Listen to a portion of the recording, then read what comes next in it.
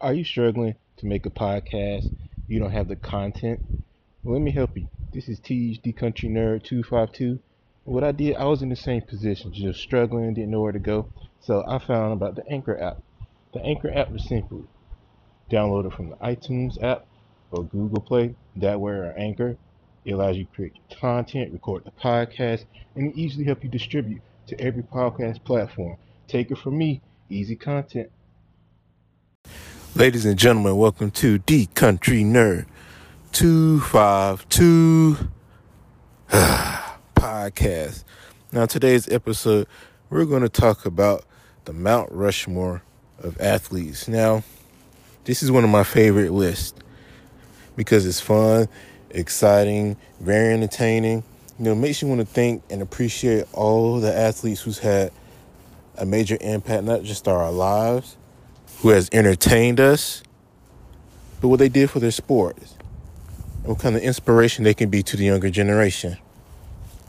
Now, number one, I have to go with Muhammad Ali. Born Cassius Clay, thought there was a better understanding, better quality of life where he could find himself, so changed his name to Muhammad Ali. And of course, you all know on June 4th, 1967, it was an annual summit that happened in Cleveland.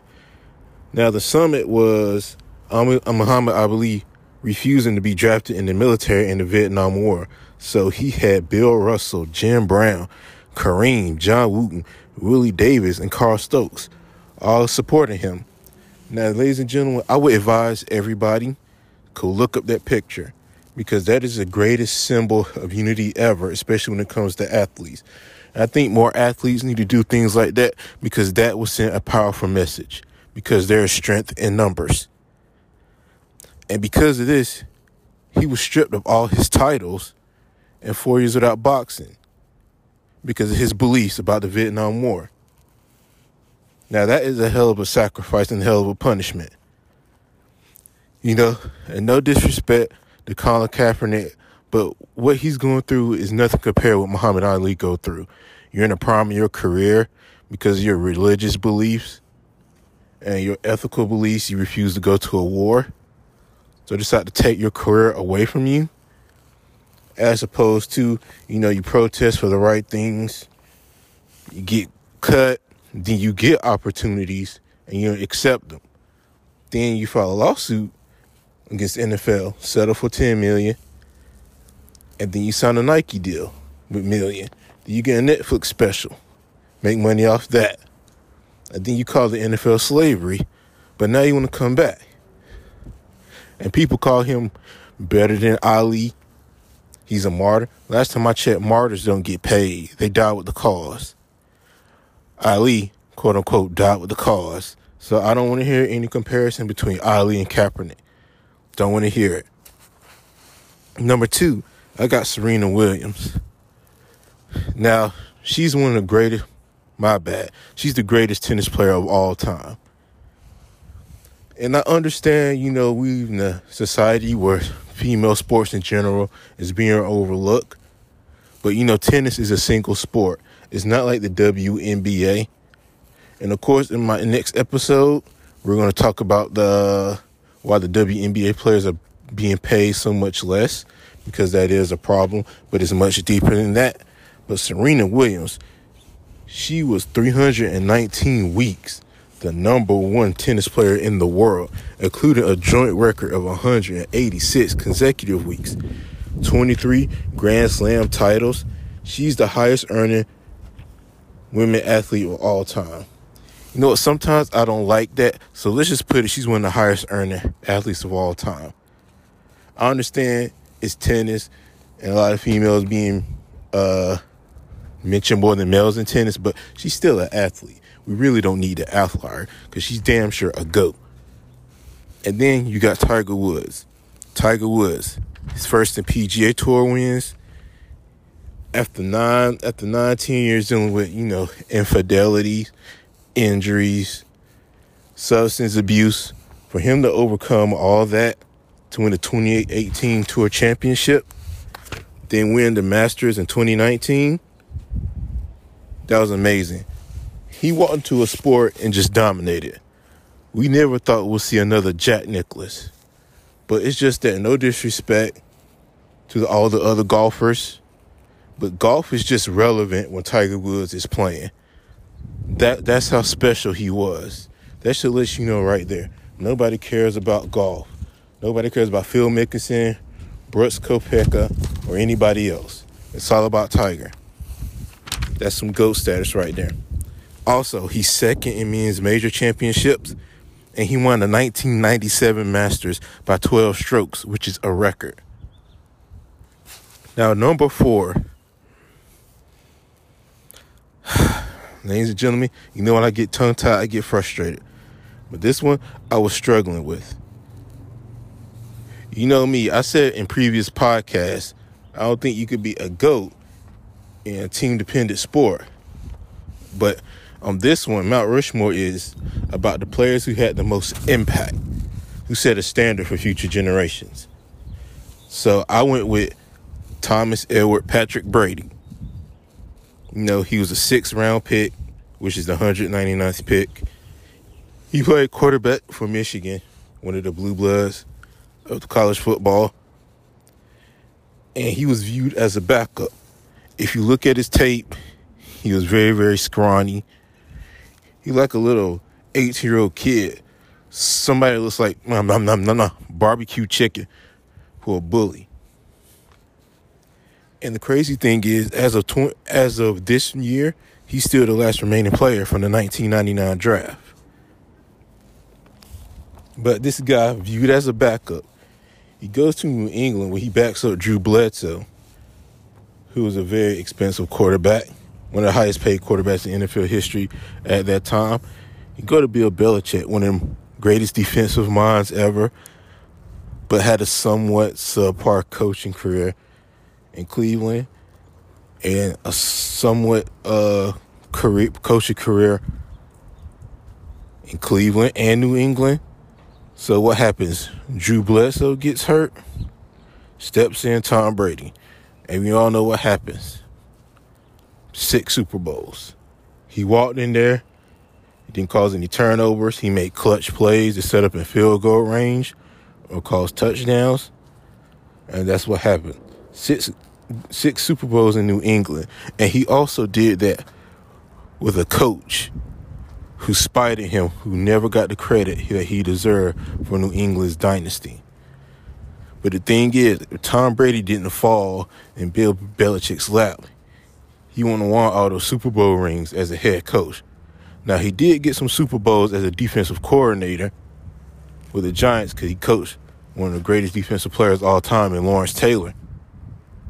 But at the end of the day, there will be no Bill Belichick without Tom Brady.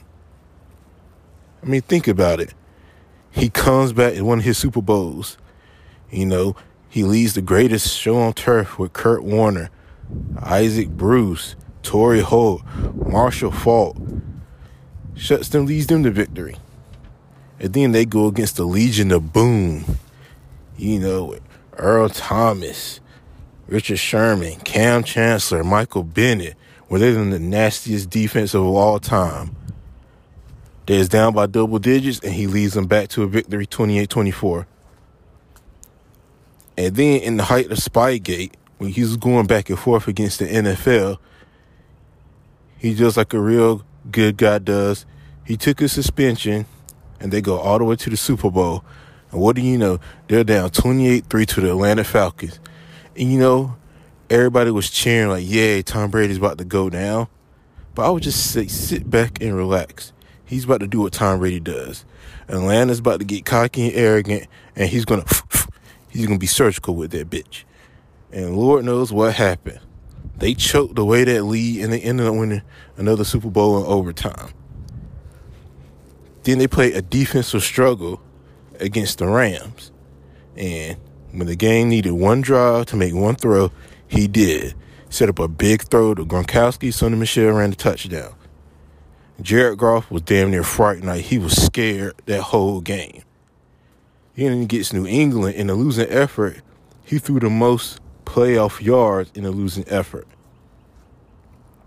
Then after just getting sick and tired of Bill Belichick, he goes to the the Succaneers, who were one of the most losing franchises at that time after they won the Super Bowl after John Gruden left.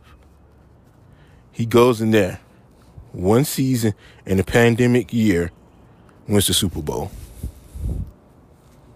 That's all you need to know. That's greatness right there. Now, Tom Brady is the example of the ultimate underdog.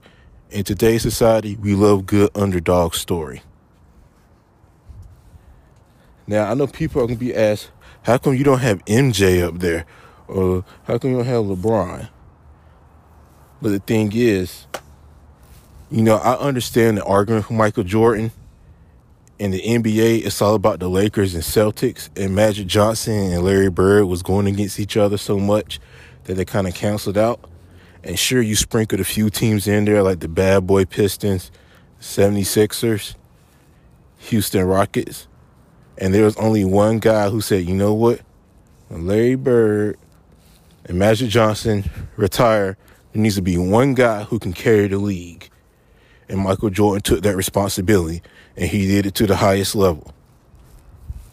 And I could see LeBron James.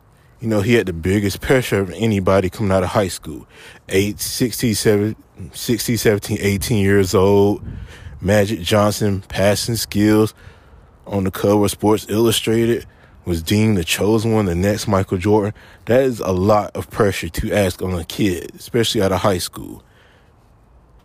From Akron, Ohio, single mother, all that. He promised to take care of his neighborhood, open the school, and he exceeded expectations. Now, his detractors can say whatever you want about him, his political views, him creating super teams and all that, but the dude damn sure had an impact and succeeded his expectations. And you see why he's the most powerful athlete in the world and the only athlete that a lot of people can relate to. That's why they love him so much and look up to him. But at the end of the day, with those two, I could also make an argument for Oscar Robertson. There will be no free agency without Oscar Robertson. Bill Russell won 11 championships.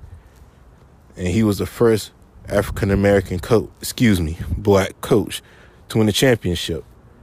In a time when black coaches was viewed that highly. And you can talk about Magic Johnson coming to the league, winning a championship at 20 years old, revitalizing the Lakers franchise, telling them in the Showtime Lakers. I'm like, yeah, during Jerry West's era, they were still the Lakers, but with Magic Johnson, they were the Showtime Lakers. And I could see people say, Michael Phelps won all those gold medals in swimming. But we all know nobody really cares about swimming. Swimming is not valued in individual sport like gymnastic is, like tennis is, like golf is. It's never been viewed that way, and it never will be. No disrespect to Michael Phelps. But ladies and gentlemen, that is my list. Muhammad Ali, Serena Williams, Tiger Woods, and Tom Brady. I'd like to thank you for listening to this episode of the podcast. You agree or disagree with me, hit me up on my Twitter and be on my Snapchat. Thank you guys for listening. Let's keep building up my country nerd fan bases because I love you guys just like you guys love me. So let's keep going. I appreciate it. Never let society dictate how you should think or feel. I'm out.